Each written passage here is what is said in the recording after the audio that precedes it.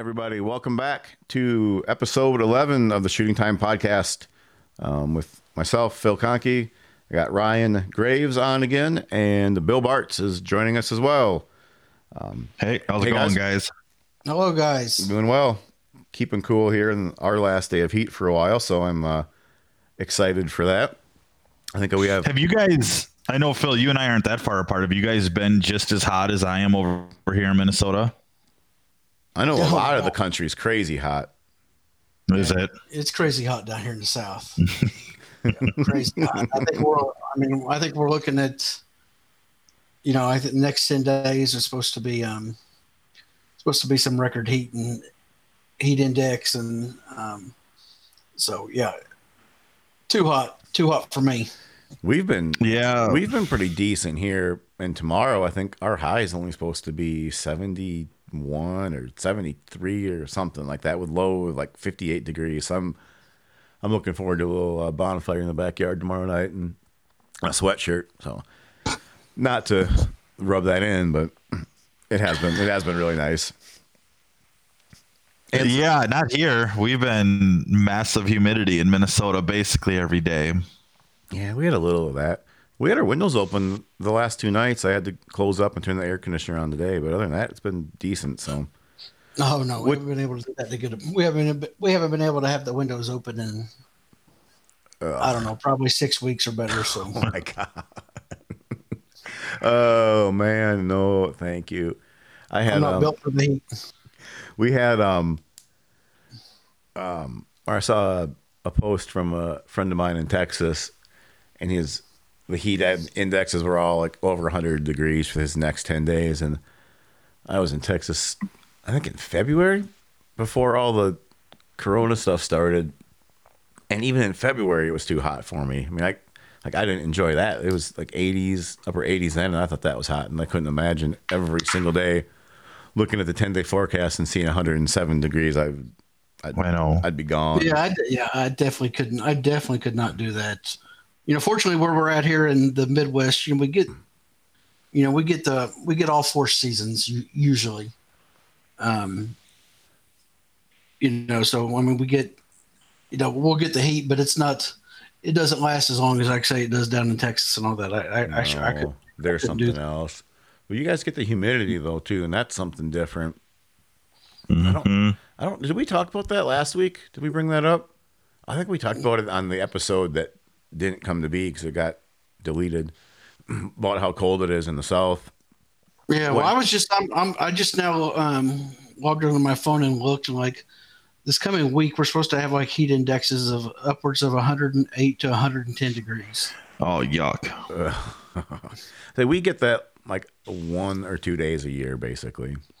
Yeah. Well, it's the classic question. It's been hot here in Minnesota, and the question that me and my buddies have all been asking each other: what would you rather have? Would you rather have heat indexes of 100 plus, humidity, and stale wind, or Ryan, you maybe don't deal with this as much, but here in Minnesota, would you rather have windy, 15 below? Well, the problem is we get both, so. We get it all. That's the crazy thing. Which one do you guys rather have? I guess it's just what you get used to, because I always know, like, when we have in the wintertime, when we have extended cold, I'm always like, man, I couldn't live like this all the time. Mm-hmm. Mm-hmm. And people here you just after a while you just kind of accept it. I mean, people are ice fishing and so. But I guess that would be the difference if it was something that we were used to all the time, and we had traditions and just always did the things like going ice fishing and ice skating and all that. Mm-hmm. If I bought an ice shanty, you might be able to use that once every 10 years, Yeah, maybe. And I'd only be able to be for a couple of weeks, if that, So, I mean, if it was the culture, it'd be different. But yeah, and you probably don't have the clothes. I mean, people aren't geared up the same. And yeah, it's just. Yeah, that, and like I say, I mean, our state and local governments, we don't have the road. No infrastructure to deal with snow. Yeah, to deal with all that stuff. So mm-hmm. I think I maybe told the story. I think I told it on one of the first episodes, but we were in Northeast Arkansas duck hunting in January one time, and it was me and my friend Mark, and Levi. It was 3 of us. me, Mark, and Levi, we were. I mean, it was a beautiful day. Like it had snowed the night before, and we went duck hunting, and we shot our ducks, and we got back, like 10 o'clock to the hotel, 11, whatever, and went to the China buffet for lunch at noon, and it was 50 some degrees out, maybe an inch of snow left on the ground, and scattered. And every restaurant in town except I think the China buffet was closed. Like no one, like they wouldn't open with signs like closed due to extreme weather, and we were out there in sweatshirts. I mean, it was a beautiful day, and I kind of laughed, and so it's just so different. Well, you just said something on there that I have on my unwritten rules of duck hunting, and that is leaving to go to a Chinese buffet. Well, you can't eat beforehand. Were you guys going to go back and hunt in the afternoon? No, we were done. We killed. We killed out that morning. Yeah, you're good. But there was a time years ago where me and my buddy John Hoffman, we thought that let's leave the blind and let's run in town, get something to eat, and for whatever reason, let's go to the Chinese buffet, and we went back out to the blind. Yeah, that. Yeah. I mean, it's not as big of a deal if you're not in the woods. I mean, if you're in the flooded timber, you don't have much option to take care of that. At least if you're I was in a very nice blind, and it still sucked. Yeah, but you probably had like water all around you, right? Like couldn't just walk out to dry ground. Yeah, no. Yeah, then you're like completely out of luck. I mean, that's an emergency situation. No, I would never do that. I try. Yeah. That's why one reason I don't even drink coffee in the mornings, because the effect it has on everybody else. Yeah, I'm not a coffee drinker either. Thank God. I remember that actually, because everybody frickin' else in the world has got to stop at the damn gas station and get coffee every morning. It doesn't matter if we were 15 minutes late, which we really never are, but it doesn't matter if we want to be at a spot at a certain time. Gotta stop and get coffee. And I don't drink coffee, so it drives me crazy that everybody is can't function without coffee. I know you're a damn coffee drinker too. I got the hot tip to cure that for hunters out there that have to have that coffee. What's that? Learn to like cold brew and just pack it into your blind bag. Yeah, but I think people like the heat, the warmth. Well. I mean, I understand, because I like hot chocolate, but I just brew it cook it in the morning while I'm getting ready. So I just throw it in my cup and go. But I can't imagine. I'm not a coffee drinker, but if I was, I don't know if I could do the cold brew. Yeah, I like something warm. That's why I like hot chocolate. Yeah, that's kind of subdivision there, as Phil Robertson would say. Yeah, it is. But I do not make people go out of their way to pull over and get me. If I forget my hot chocolate, then I'm just not getting hot chocolate. So, yeah, exactly. Yeah, I'm not going to freak out about it. But I will tell you what, one thing I do remember about being in South Dakota that is I walked over there to get something to drink, and they had Diet Squirt soda there. That was, when I opened that door and saw that, it's like I saw Jesus. So I've never had Diet. Does it still have the same bite and intensity? Yeah, does it feel like it's like your throat is ripping out when you drink it? I don't drink regular soda, but I can tell you, but I think Squirt is just like one of those really soothing soft drinks. And when they had it, and I don't really drink it all that much anymore because, around here you can't get Diet Squirt, or I guess you can in a 12-pack, but you can't walk into a gas station and find Diet Squirt in a 20-ounce bottle like I did there. And I'm like, I probably spent like $40 on bottles of Diet Squirt while I was out there. Man, that stuff in a can, I used to live, when I was little, half the body fluids in me were probably derived from Squirt cans. And my gosh. And I would I rode bike like crazy when I was little. And so I'd ride bike around town, come back, be thirsty, and a can of cold Squirt. When you're thirsty, you drink that.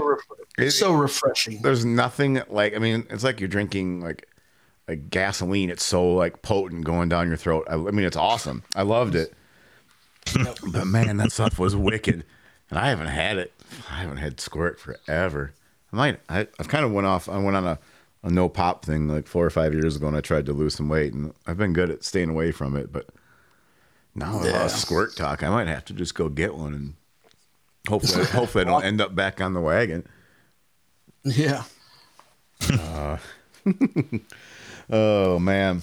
So we kind of got off on a tangent there, but Bill, I was gonna ask. I saw you guys got pounded on Saturday by that rain, didn't you, or hail or something? Were you guys busy that day?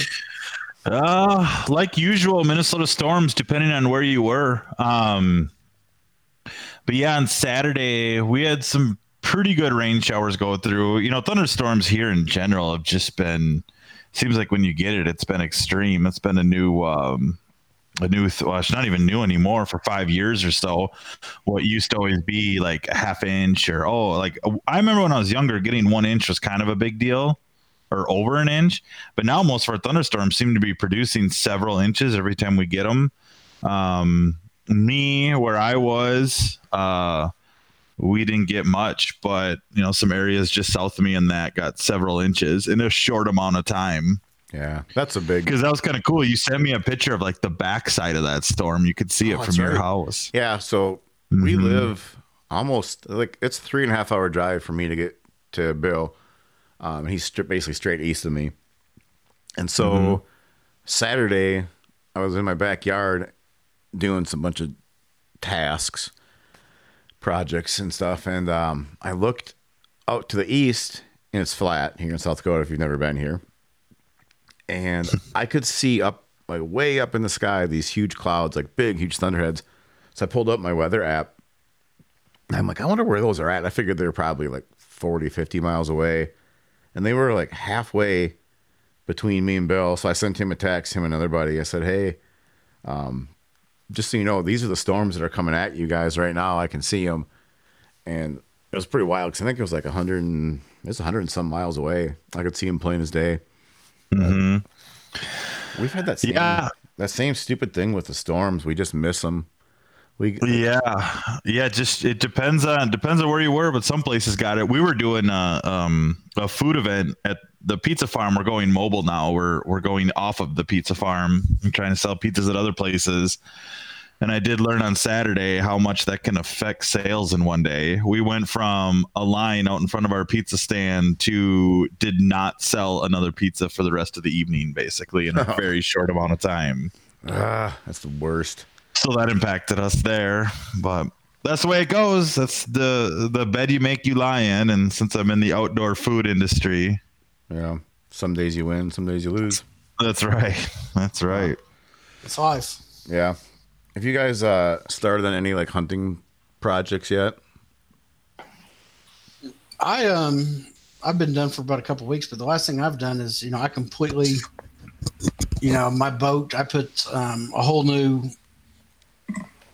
I put like a whole new like central, central deal where I've got like access to everything to where, and put the, all your switches. Yeah, all my switches are right there where I need them, and I put lights inside the boat, and I put some of those snake lights under it, just to see like when we're out there in the mornings doing decoys and stuff. Just be nice to have some lights, but right now that's about all I've done. I know 2 weeks ago we had a good bit of our, one of our hunting spots. We had all the corn was washed away. Then I think they got it replanted last week. Then I think yesterday or the day before, like Bill said, there was in an hour and a half's time, there was 4 to 6 inches of rain. So washed it all away again. So it's just, is it the same? Is it the same down by you, Ryan, that like thunderstorms used to just be like a quick downpour or whatever, but are you guys just getting like higher rain totals with all these? I don't know. It just seems like you said that a second ago and I didn't chime in, but like I agree with it. Like, like in the last so many years, it's, we just get a lot of rain in a short amount of time where I just don't remember that. Like, not that it didn't happen, but if it did, I don't remember it as much. I'm the same. It seems to happen way more frequently, which, from a duck hunter's perspective, it's kind of a good thing in our area, at least, because it might put certain things underwater that are beneficial. Yeah. It's not I'm not great for a farmer, I know that, but if you're a duck hunter, it's a good thing. Seems just like anything else anymore. It's like, it's all or nothing. It's more extreme.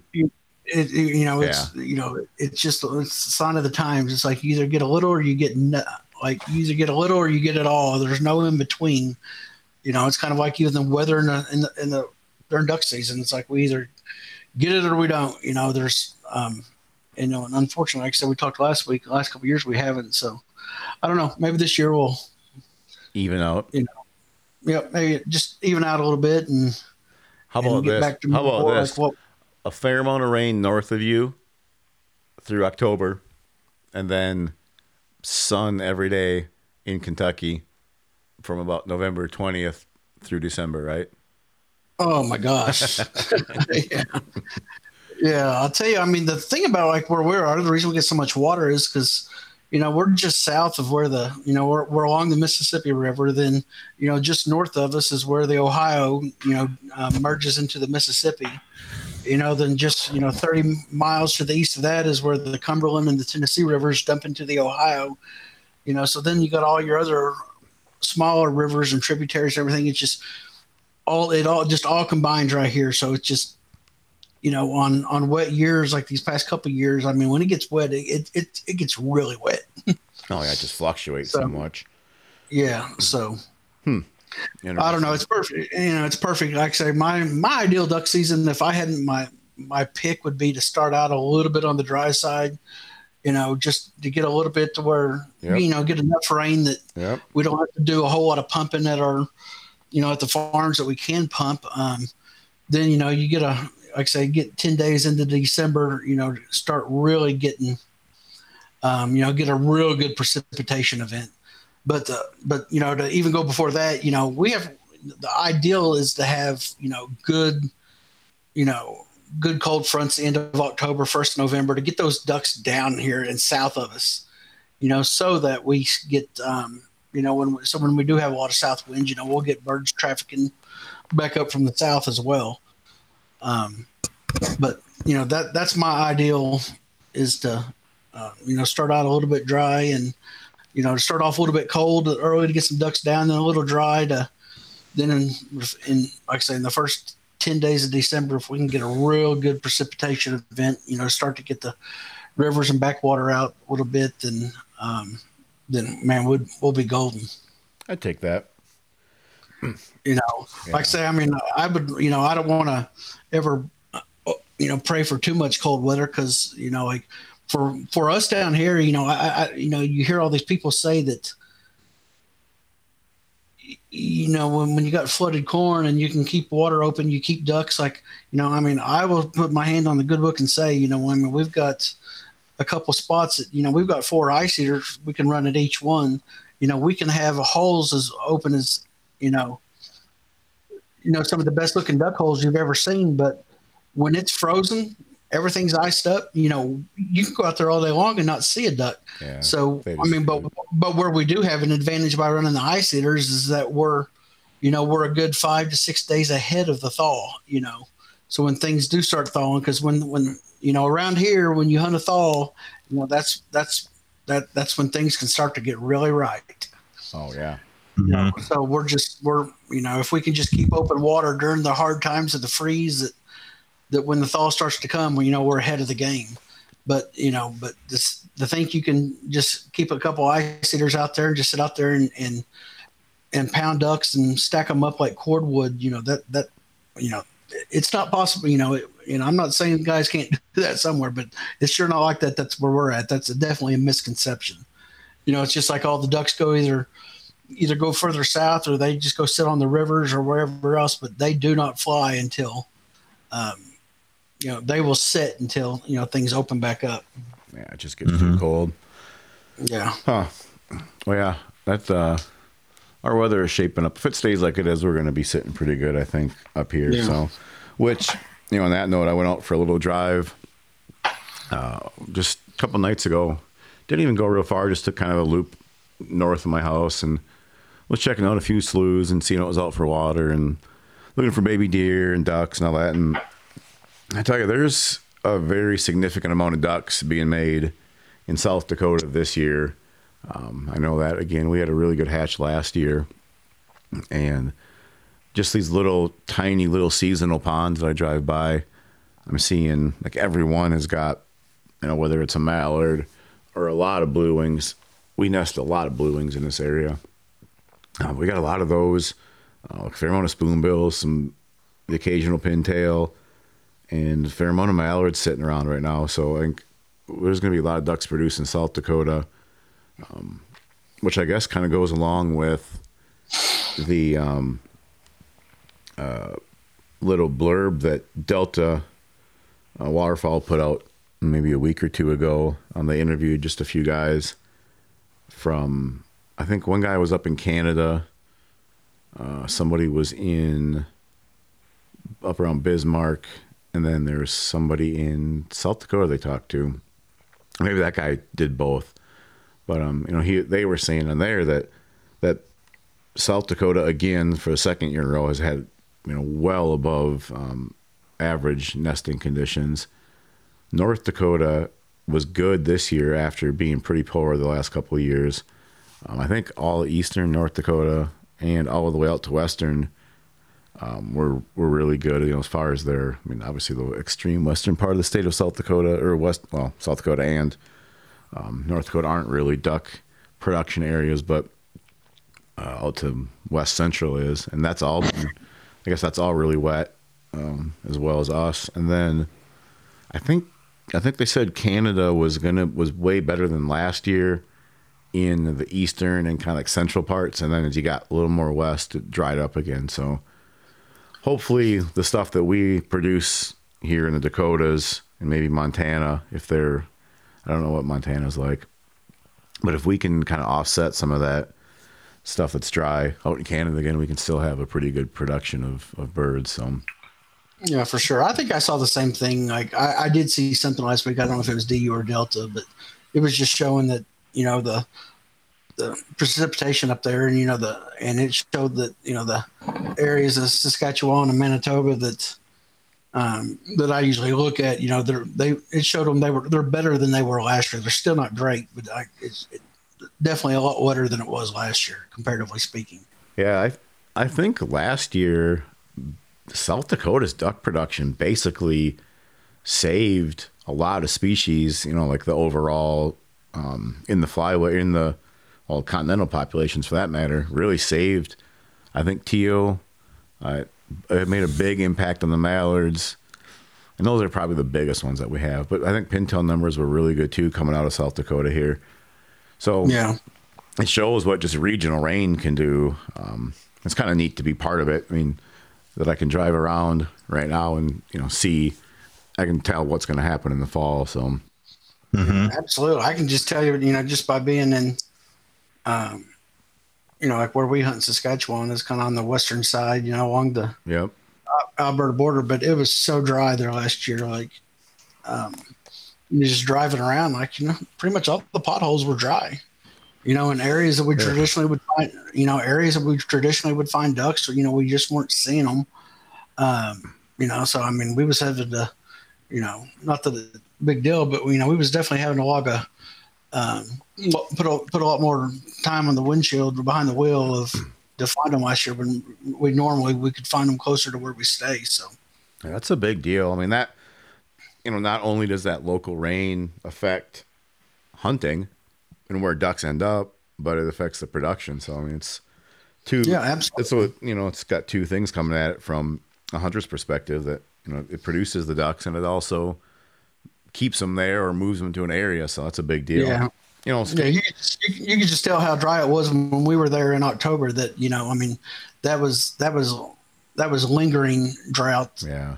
So obviously the production in those areas could not have been great. And also too, I can the overall numbers were just down in the area that we were. So it just shows that production north of there wasn't great either. Yeah, because there's nothing to move into it.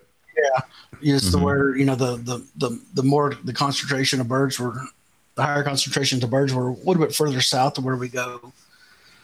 Yeah. So, speaking of Canada, I know we talked about it last weekend, but it's looking more and more after some of the after some of the discussions and just things you hear and see on the news, that there will not, I can't say there won't, but it's appearing that there won't be hunting from U.S. residents going into Canada this year. I think something. Yeah, it does not look favorable. I think I finally swallowed the pill that it's not going to happen. So. Yeah, and with that, I know that a big discussion came up.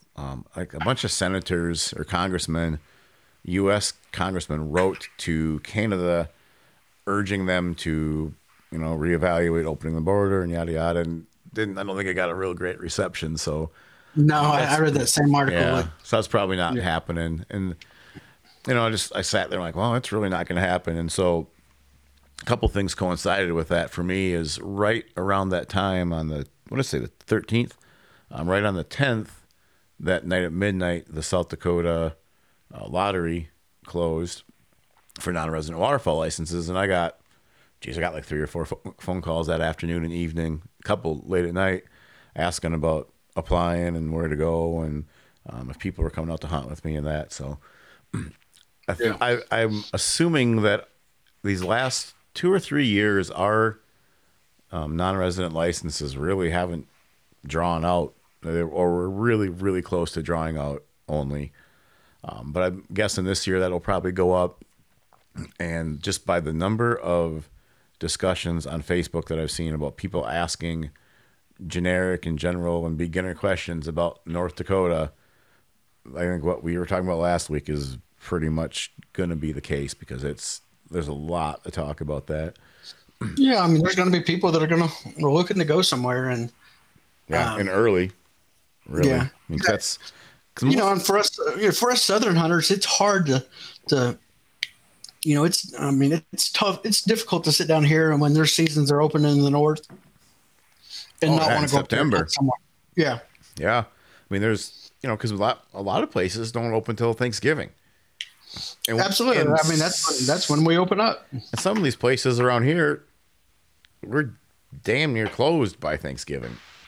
So that's a big deal. So that's, a whole season's worth. And if a guy can, I do it. I hunt in September, hunt October, November, December. Then I travel in January to keep my season going. So yeah. So we just like to flip that. And oh yeah, there's no question. Yeah. So I think it'll be interesting to see what's going on. And one of the other things so it's going to affect people's trips. And one of the things that I've always noticed, and I really took notice of it here in the last 10 years or so when I worked at Cabela's. South Dakota, if no one knows, which would be hard not to know, is like the pheasant capital of the world, pheasant hunting capital of the world. And where I worked at Cabela's, the day before pheasant season, it was like, it was one of the biggest hunting events probably in the country. And the amount of people that would come was just like unreal. Well, I felt like one thing that was interesting was like the state would put out a count of how many pheasants, they counted each late summer. And that count could at times, make either invite people to come or deter them from coming based on what they thought the numbers were going to be. And what I think I always saw from that was, as hunting groups quit coming, like if they one time broke their tradition, say they came for the last 15 years and they hunted at so-and-so's farm, they stayed at this motel. If one time all of a sudden they did not come, it was really hard to get that tradition started again. And I kind of wonder if that will happen with, some of these groups going to Canada, like, or is some of the group going to now go to, North Dakota, and some are going to wait and they're going to do a trip to Texas later or whatever. If that happens, that's kind of a big deal and changes a lot of things in terms of, nothing in the overall big scene of hunting, but in individuals, stuff, it'll change kind of how their habits are. So I was curious about that. I think a lot of it will depend on, how many of the outfitters up there survive. Yeah, that'll be huge. As for me and my crew, we go up there and we freelance, but that's not for everybody. That's hard work. And it's a long trip to not that you're guaranteed with an outfitter, but exactly it's pretty good chances. Yeah. And so many of the people that go up there, they're looking to go to an outfitter to where, you basically all you got to do is show up and, eat and shoot and sleep. And, and there's nothing wrong with that. I'm just saying that if there's not outfitters up there for these people to go to, then, it'll be tough to weather that storm. I mean, that's because you got September and October for most of those guys are probably running all September and most of October, I would guess, or at least mid-October. That's 45 days worth of hunting that's gone. That's a big chunk out of someone's paycheck. Yeah, exactly. Especially when you're buying, because I think Bill, you would know this more. In most of the provinces, you lease like an area, right? Is that the deal? See, I've already thought about that. I wonder what Canada's going to do. I can only speak for Alberta, but the outfitters have allocations up there, and they buy or like you say, lease the allocations. Maybe some listeners can chime in. I don't know if that's a year by year or a contract thing, but when I was up there a lot, I know it was a year by year thing because some outfitters would have to give up their allocations. So that'll be interesting alone in itself because this is gonna cause havoc on all outfitters for sure. You're gonna see tons of them close up. I know that for a fact because they they need every year's income to continue operation. I mean, the margins I think are kind of thin on that stuff. Well, they're not working. You're also not. I mean, you're buying a lot of equipment and people. Oh yeah, and a lot of things happening in a short amount of time. So I don't know what they'll do. If their government will postpone the allocation payments this year, is what I guess me just thinking about this for the first time is what they should do. But will they do that? I don't know. And if they don't, for sure, that's going to take down a ton of the outfitters. Yeah. I would be surprised. Because those allocations, depending on what they are, some are really expensive. Oh yeah. Yeah. And some of them, like the higher pressure areas, I'm sure they don't go cheap. So you got to pay for that. Then they're paying for their lodge. And somewhere in this time, the guides are probably saying, well, what am I doing? Am I coming to guide for you or not? So they got to know pretty soon. So then all of a sudden, if it does open, well, then what? You can't just hire someone in the last minute and expect them to know where fields are and all that kind of stuff too. So it just sounds like a mess, doesn't it? Yeah, it's not going to be good. I've really only talked to one, a guy I know that guides up there, but he had told me, I don't know, it's probably been a little over a month ago that, I guess they've got a lawyer up there that takes care of all their work visas and stuff for them, so I don't know what it takes, that process, but I guess my point in saying that is, it's not something that you can just up and say, well, if they open it, the middle of September, you can't pick up shop and go up there. I mean, it's a little bit more involved and. Oh, for sure. So it's not going to be good. I was just going to say, there's I wasn't say, Bill, is that your buddy Trevor sent me a message. About wanting to come on the podcast sometime. And, he's the guy that we know that's from this area and he's got a pretty successful service up there. I'll have to ask him. I'll reach back out to him and see what his thoughts we are. do. That's actually a good idea, Phil, because we keep hitting on this Canada thing all the time because it's super interesting. And he's got a lot of years in up there. He's been guiding up in Alberta since 2003, I think. Yeah.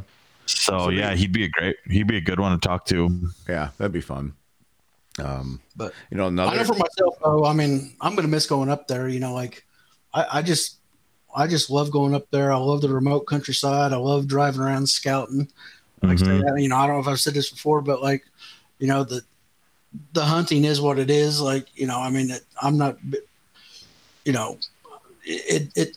in my opinion, after you dry field shoot mallards, a couple times, I don't care how many you kill, it's still always the same thing. So, so it's actually not so much the actual hunting that I love to go up there. I just love to go up there and, and just it's just neat to get out. And so, I'm going to miss not going up there for sure. So Yeah. just pray all this gets out of here, that, everything will be up and running for next year. But, even if they did open it up, I think that, you might have to quarantine for 14 days on the front side when you get there. That's impossible. You come back and have to, I mean, that's not happening. Another thing that's going to be really impacted by all of this, there's going to be a lot less pile pics and videos of birds getting shot. Yeah, where's all the influencers that are going to get their media from? Yeah, they're not going to have any content of tons of birds getting shot, brown mallards getting shot, and huge swarms of Canadas and snows coming in. That's going to be almost emergency level. I think that'll be hilarious to see all of a sudden how many less quotes you hear about people bragging about how many birds they shot this year. We shot 2,500 birds, but 1,900 of them were in a 10-day trip to Canada. So I guess they'll just keep posting more bikini pics if they don't have any duck pics to take. So. That's a whole different variety of that crowd, which I don't think we'll get into on this episode, but we'll talk about all that one of these days. It's exhausting. Oh my God. I don't even want to think. I don't even want to think about it right now. Oh boy. So we were talking, I got to thinking the other day, and then talked to Bill about it, was about how, like, as you start to, and you're in the middle of summer and you're kind of out of the duck hunting game a little bit, other than just the things you try to do to keep in it, but things you take for granted, and the moments that you kind of really, they're like the cool moments, those kind of like defining moments of duck hunts that you maybe take for granted, if that makes sense. They're super important, but they're not the things that you always think of. And I think we want to, maybe not quite as regularly as our things duck hunters say column, but maybe occasionally always come back and touch on this, because I've got a pretty substantial list going myself of cool moments and cool feelings during a duck hunt. I think we want to talk about, and I'll just throw the first one out there. And I mean, this one's almost too easy for a duck hunter, but for me, one of the coolest moments that I have on any duck hunt is when you hit a duck call and you see a duck turn and come back into you. Like, that to me is almost the pinnacle, best moment of duck hunting.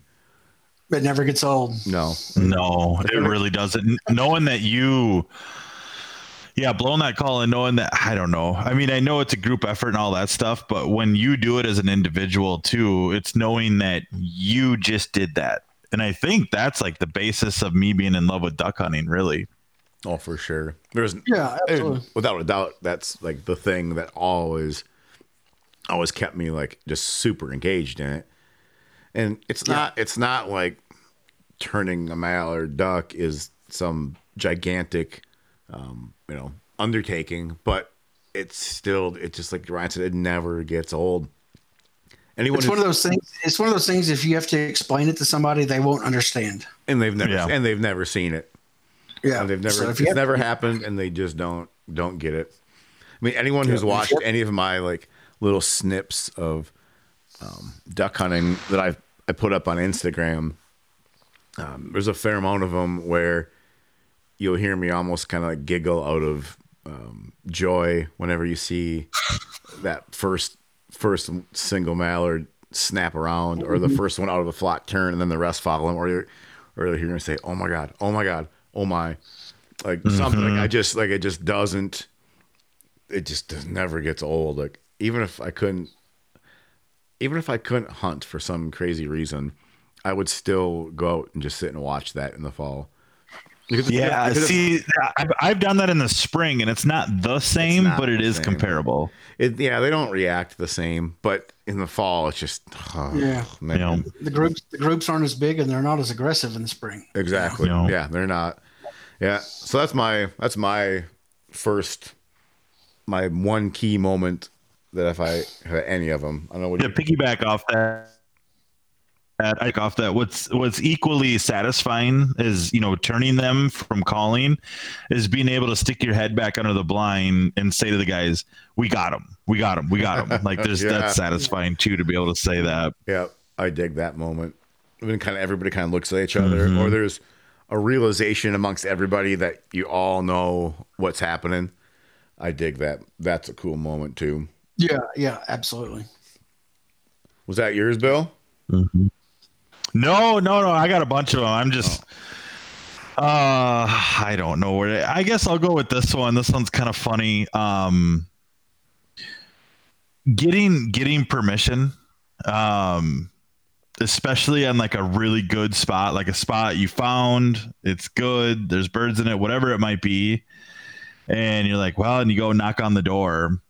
And getting permission on a hard spot too, like some of these farmers or landowners I've talked to, they almost start out a little cold with you, and just trying to be as polite as you can, cordial as you can, honest, being super honest with them, and hoping that they understand that about you and they end up giving you permission. And that walk back to the truck, if your buddy's still sitting in the truck, and to be able to tell him you got the spot, like, I don't know, man, there's something super satisfying about hearing that farmer say, well, yeah, you can hunt out there. And I don't know, it's like a satisfaction as getting the birds, you know?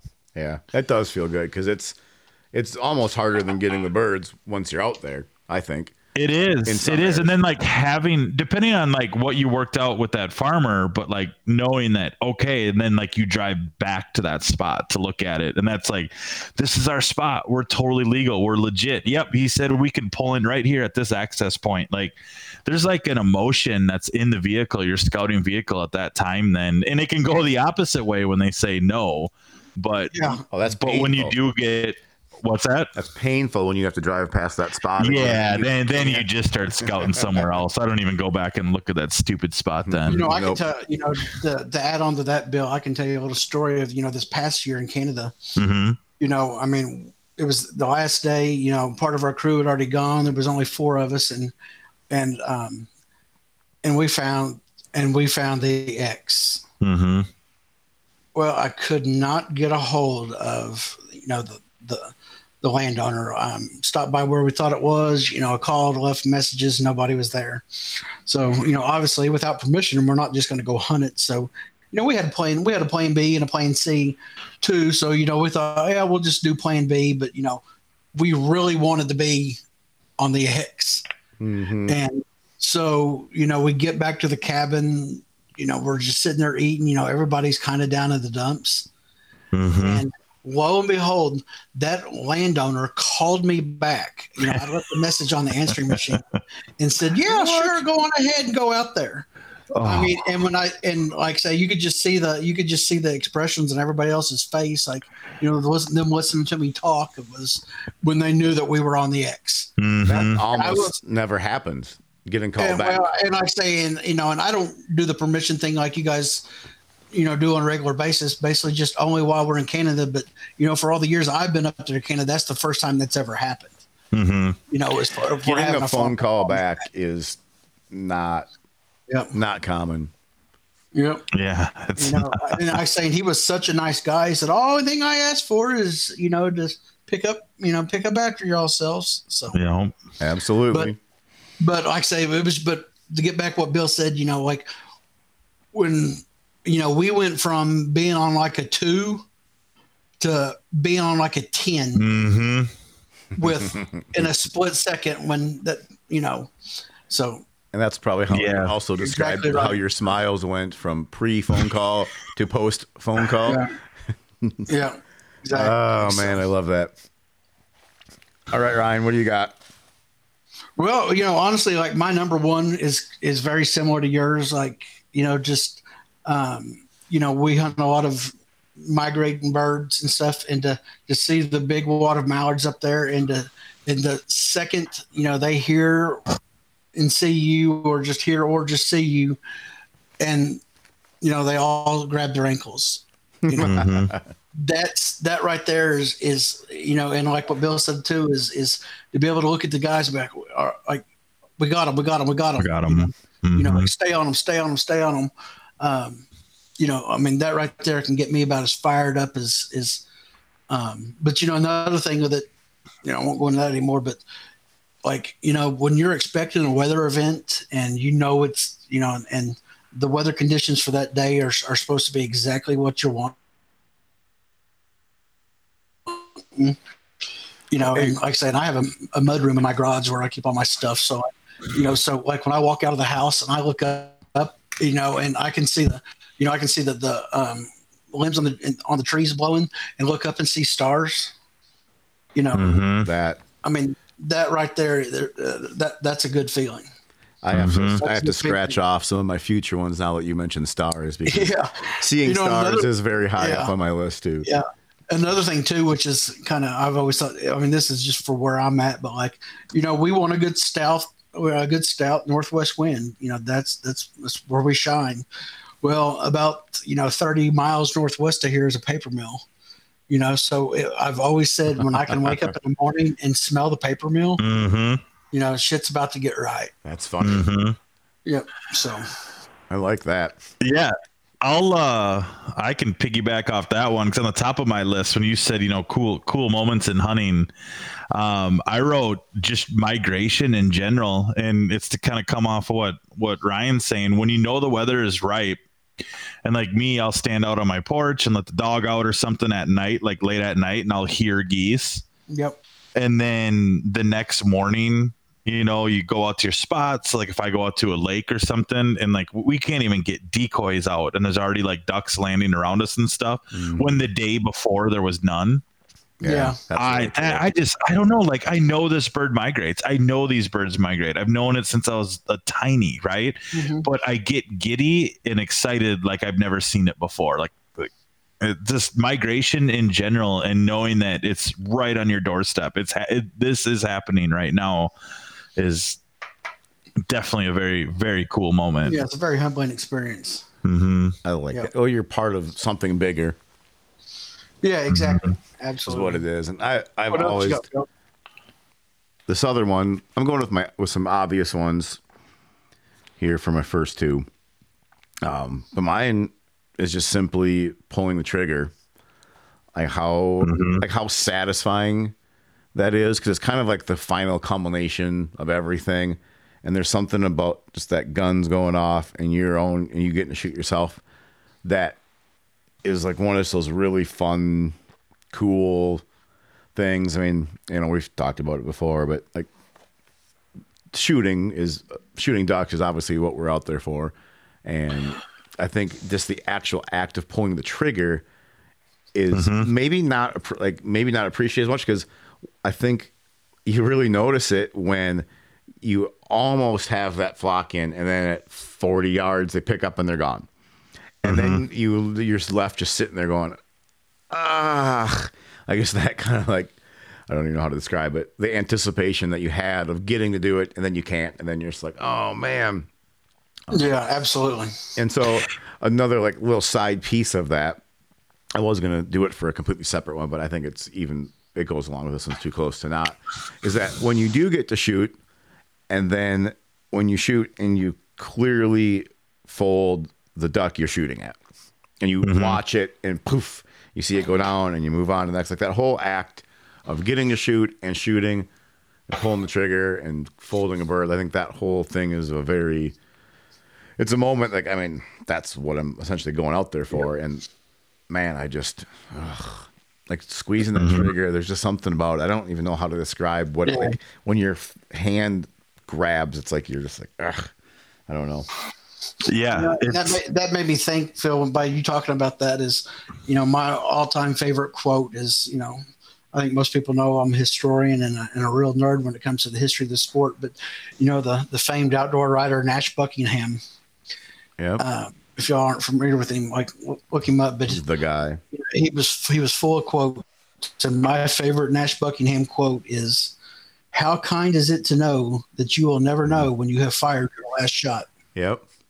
That really makes sense. Yeah. That's pretty deep, isn't it? Yeah. I mean, it just puts emphasis on, what you're saying is pulling that trigger. Yep. Yeah. Phil, so over the years, like, right, you got the different stages of a hunter and stuff like that. We all talk about that, and I've never seen the official list. I've just heard it, I guess. Yep. And there was definitely like numbers days for me for a lot of years. And then I kind of slipped into this more philosophical stage, like where I caught myself kind of saying, oh, it's just about being out there, being with my friends and that. And the last couple of years, you've been like bucking me on that in a good way. You probably don't even know you're doing it, right? And you've been saying things like, well, if it's about being with your friends, why aren't you doing it, in the summer or something like that? And you've made me, like, I wouldn't say question myself, but rethink about it when it comes to shooting, because I for years have been like, it doesn't matter if I shoot 1 or 100 or none.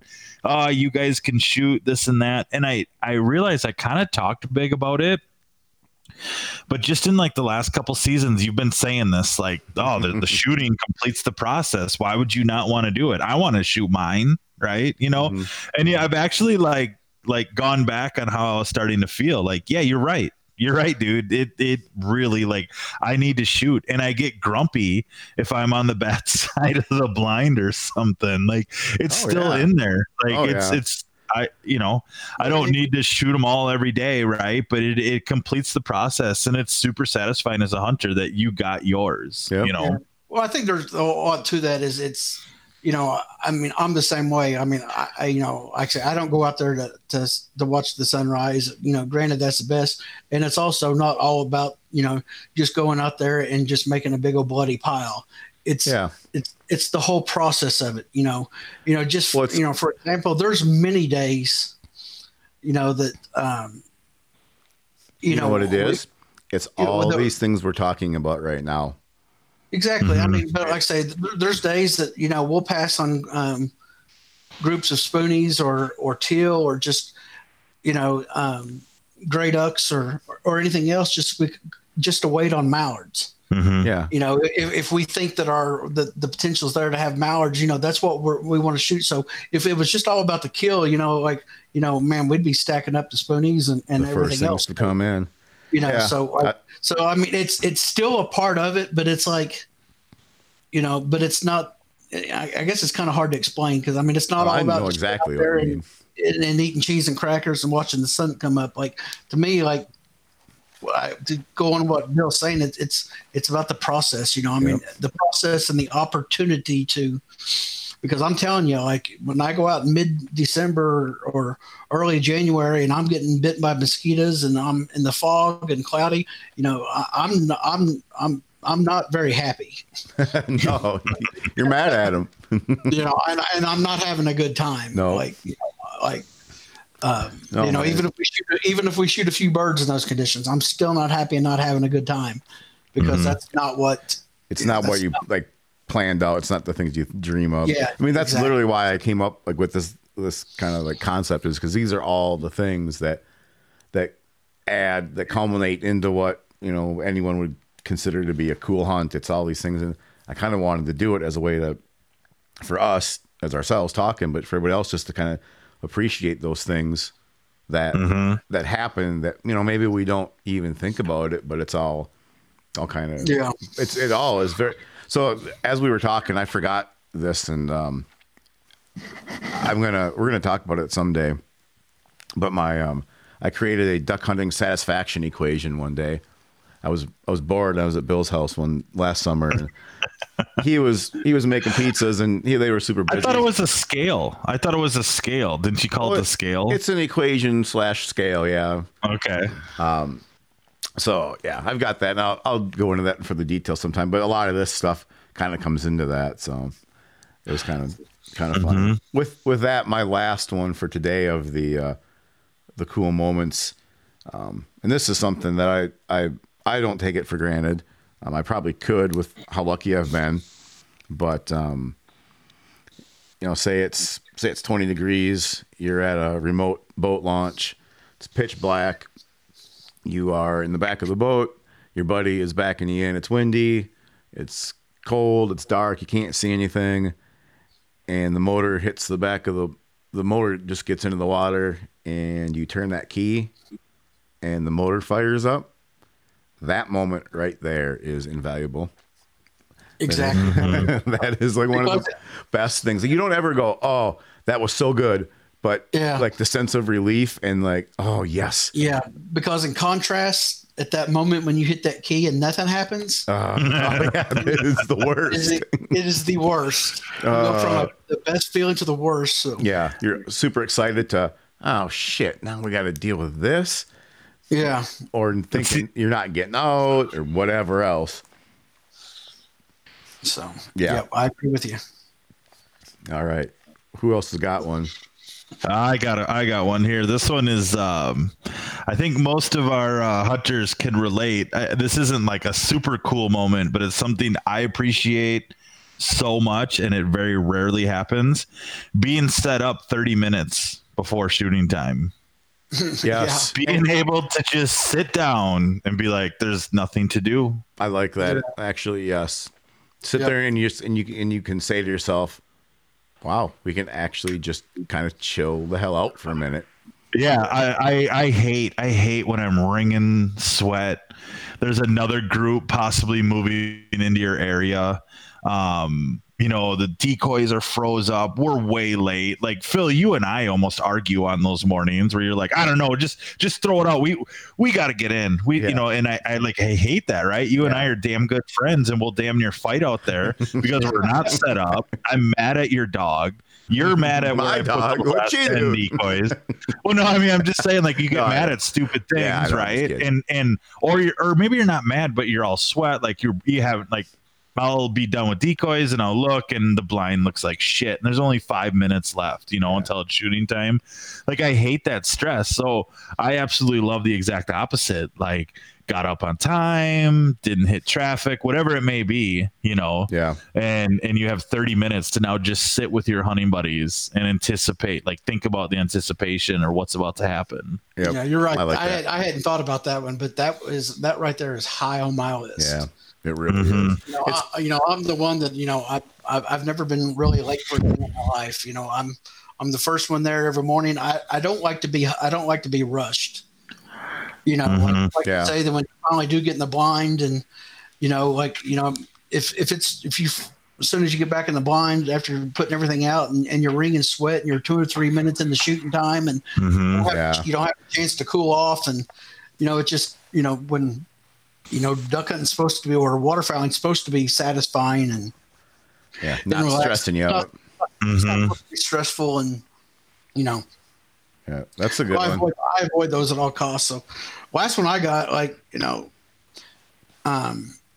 which I think people with, I hunt with the same crew, the same group of 5 or 6 buddies, pretty much day in and day out, and we've hunted together for years, and. Just to be out there and I always hunt on the far left side of the blind, and my buddy Kelly hunts on the right side of the blind, and he's got a specific whistle that he does. And if he sees birds, in our blind, we joke around a lot, but we don't ever joke around and say we see birds when we don't, or, and silly stuff like that. So, so like if we're in there and I hear Kelly at the other end be like, however it is that he does that, I know things are fixing to get, interesting. I said, that every time. Yeah. Then, and my buddy Andrew that hunts with us, he usually hunts in because, where we're at, I can't always see good off my left shoulder, and we're on the right side, Kelly can't see great off of his right shoulder. So, and that's where I can see what's off of his end, and so forth. But my buddy Andrew in the middle,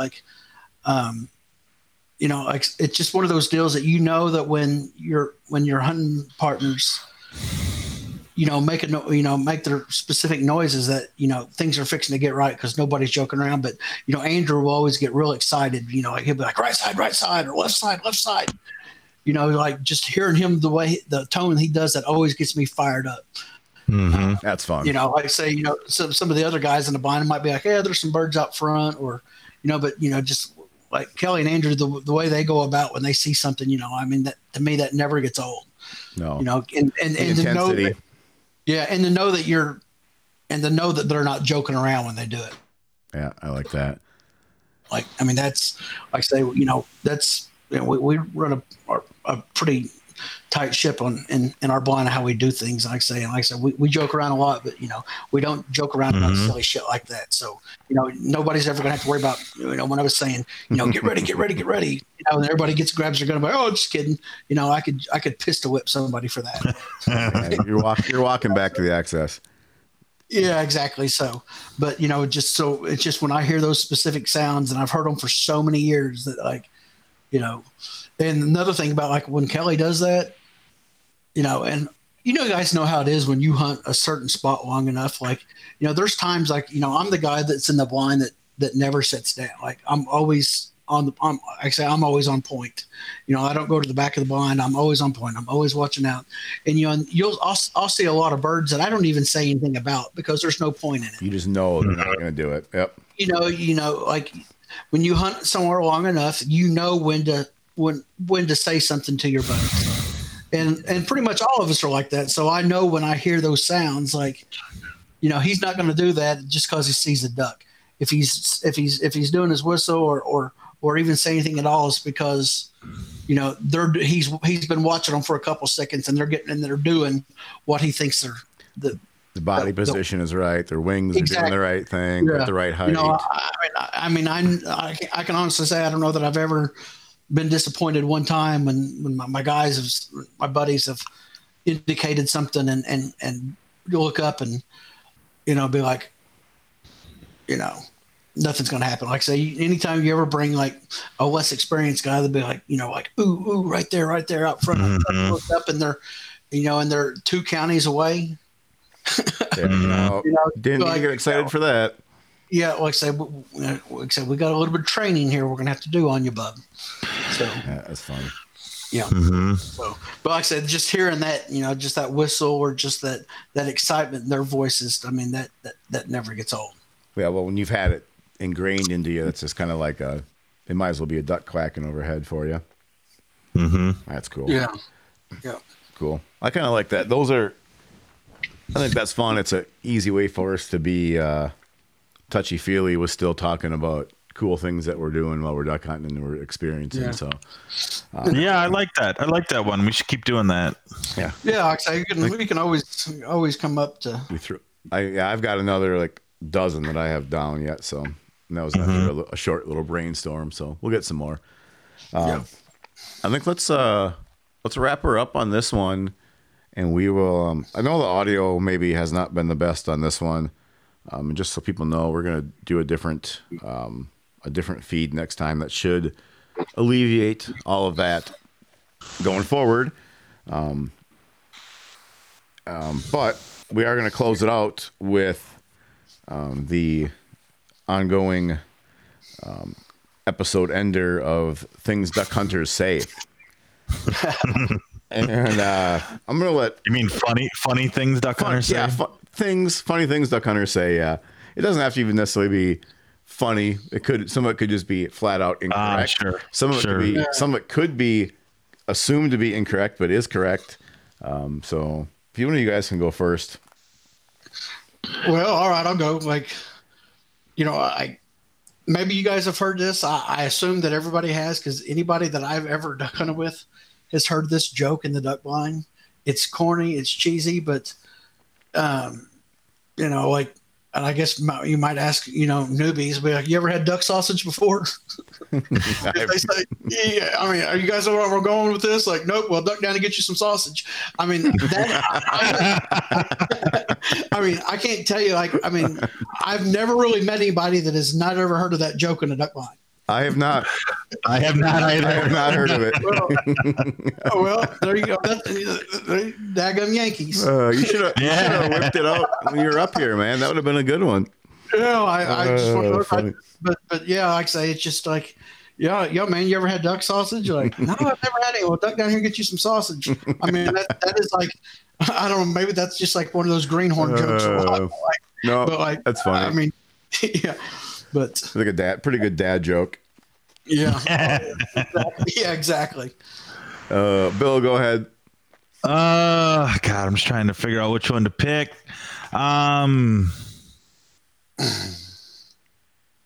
When you're hunting, especially goose hunting more than anything, but it can be duck hunting as well, and a semi lower plane happens to fly by you. I knew that's what you were going to say. And someone always has to say, "Hey, Bill, why don't you call that one in?" Way off in the distance. I knew you were going to say that. Stupid humor. That is a Goose Guide version right there. A past Goose Guide. I've heard that one myself a few times, and I've heard that. You want to give like the corniest laugh ever back at the guy, but you can't. It's funny. All right, so mine is another coming from. It's not really retail, but I heard it a lot then when I was working. And say it's October 25th, and I'm walking into Cabela's and it's pouring rain out, and you get in the store, and immediately someone knows who you are. They know you're a duck hunter. The first thing they're always going to say is, "Huh, I bet you were wishing you were out hunting today. It's such a ducky day." Ducky day, yeah. It's a ducky day. It's a ducky day. I'm like, man, you have no idea. I got to the point where I just agreed with them. I said, "Yep, sure is. Ducks love to fly in this rain. They love it. It's probably one of their favorite things." Like, Phil, why do you? I mean, you and I have talked about this before, but it might be good for the show. Why do you think that a dreary, shitty day is simultaneous with good for duck hunting? I do. So I do think there's probably places and situations where it does help.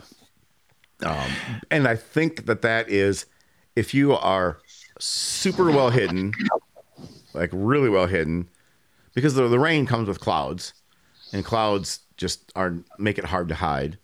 So if you have the clouds and you're well hidden, I mean, the ducks do fly lower when it rains. I mean, they're not up as high. So that maybe makes it easier for some ducks to come down lower. Or, I mean, and this is something that you see from YouTube videos and Instagram videos, that when people talk about ducks coming in, well, they're not really coming in most of those videos. They're just flying up overhead and people are shooting at them. So if they're just naturally lower, well, people are probably going to have more success and shoot more ducks that way, even though they don't finish as well. If you pride yourself and want to get ducks hovering over your decoys, it's harder to do that in the clouds and the rain. So I think that's maybe why I think that happened. I mean, I don't know exactly, but I don't know. To me, that kind of goes back to the stages. Like, I could be out there on a rainy, where it's piss pouring rain and just the worst conditions and hammer them, and I'm still going to say it was a shitty hunt. Yeah, you didn't enjoy it as much. Yeah, exactly, because it's not the conditions that I wanted. Like, because I'm not saying I don't hunt in rain. I don't make a habit of it. I've got 4 eyes. I wear glasses.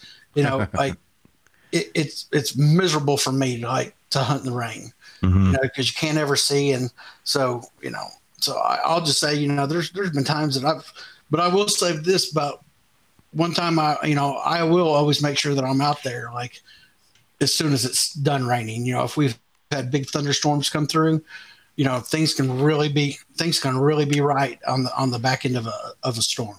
Yeah. And I've talked to people who, that I consider to be like killers, and they love hunting in the rain.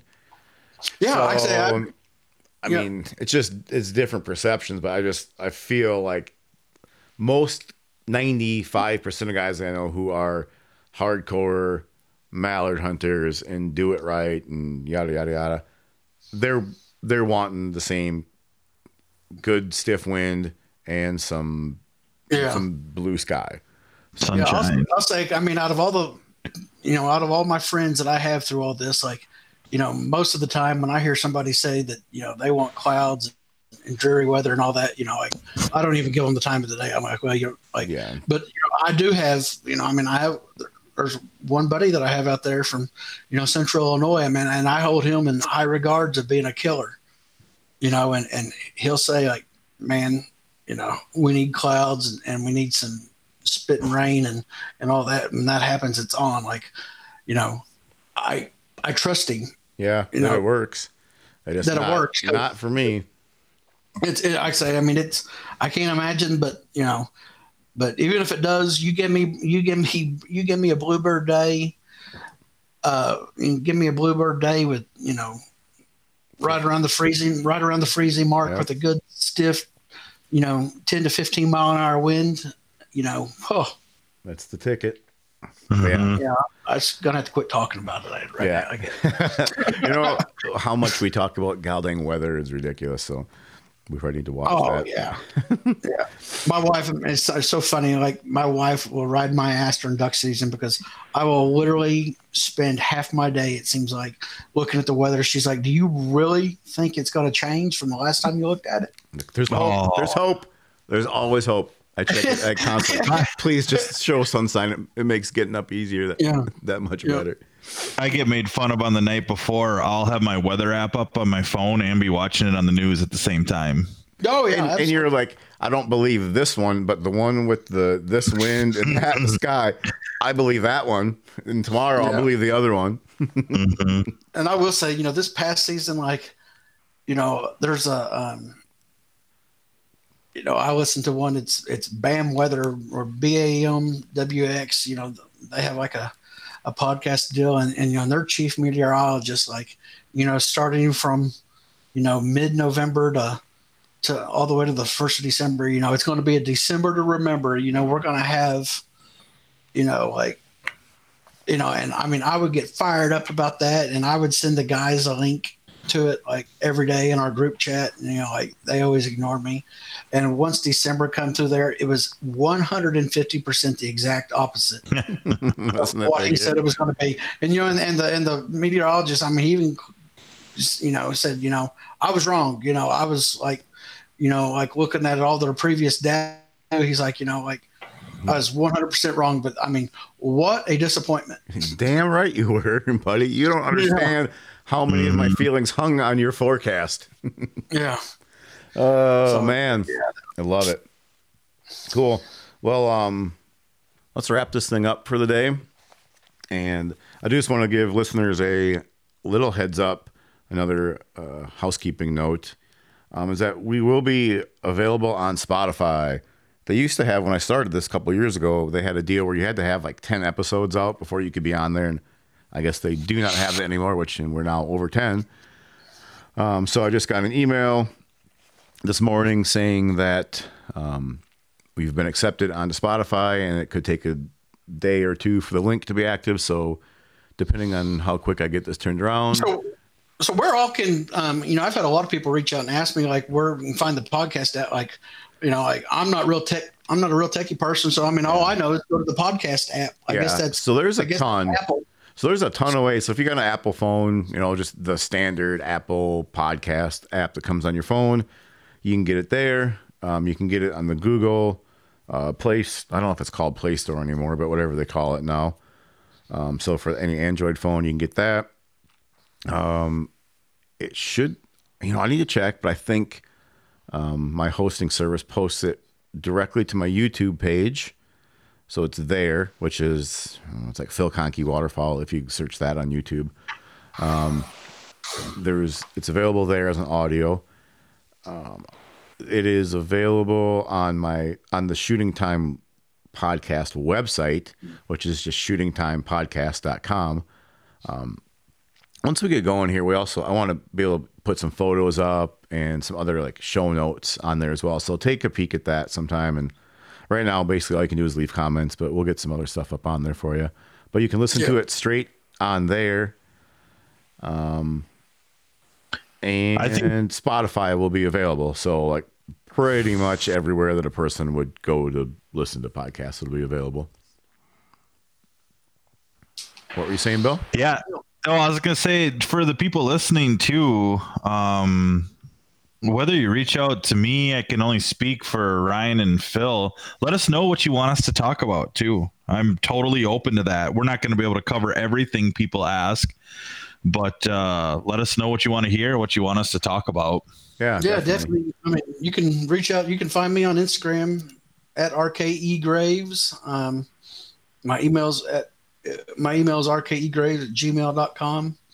I don't do a whole lot on Facebook, so like I say, so basically reach out to me on Instagram if you guys, I've had several already, just reach out and say they've listened, enjoy it, just whatever. I post a lot of old hunting photos and stuff on there, and like I say, I'm not a if you're looking for bloody pile pics, I mean, you might see some pictures on there that are 100 years old of bloody pile pics, but you're not going to see any darn duck season. I can tell you that. Mm-hmm. No, Brian's got a cool Instagram page, so. Yeah, he does. It's really, I like looking at that. Mm-hmm. Yep. So yeah, take a peek at all that. There's a bunch of avenues to connect with us. But yeah, check out either that website or like the Shooting Time podcast Instagram page. You can reach us all on there. These guys are going to have access to that too, so everybody can chime in on there. So we will, on that note, wrap her up, and we will catch you guys all next week. Thanks for joining. See ya. See you guys. See ya.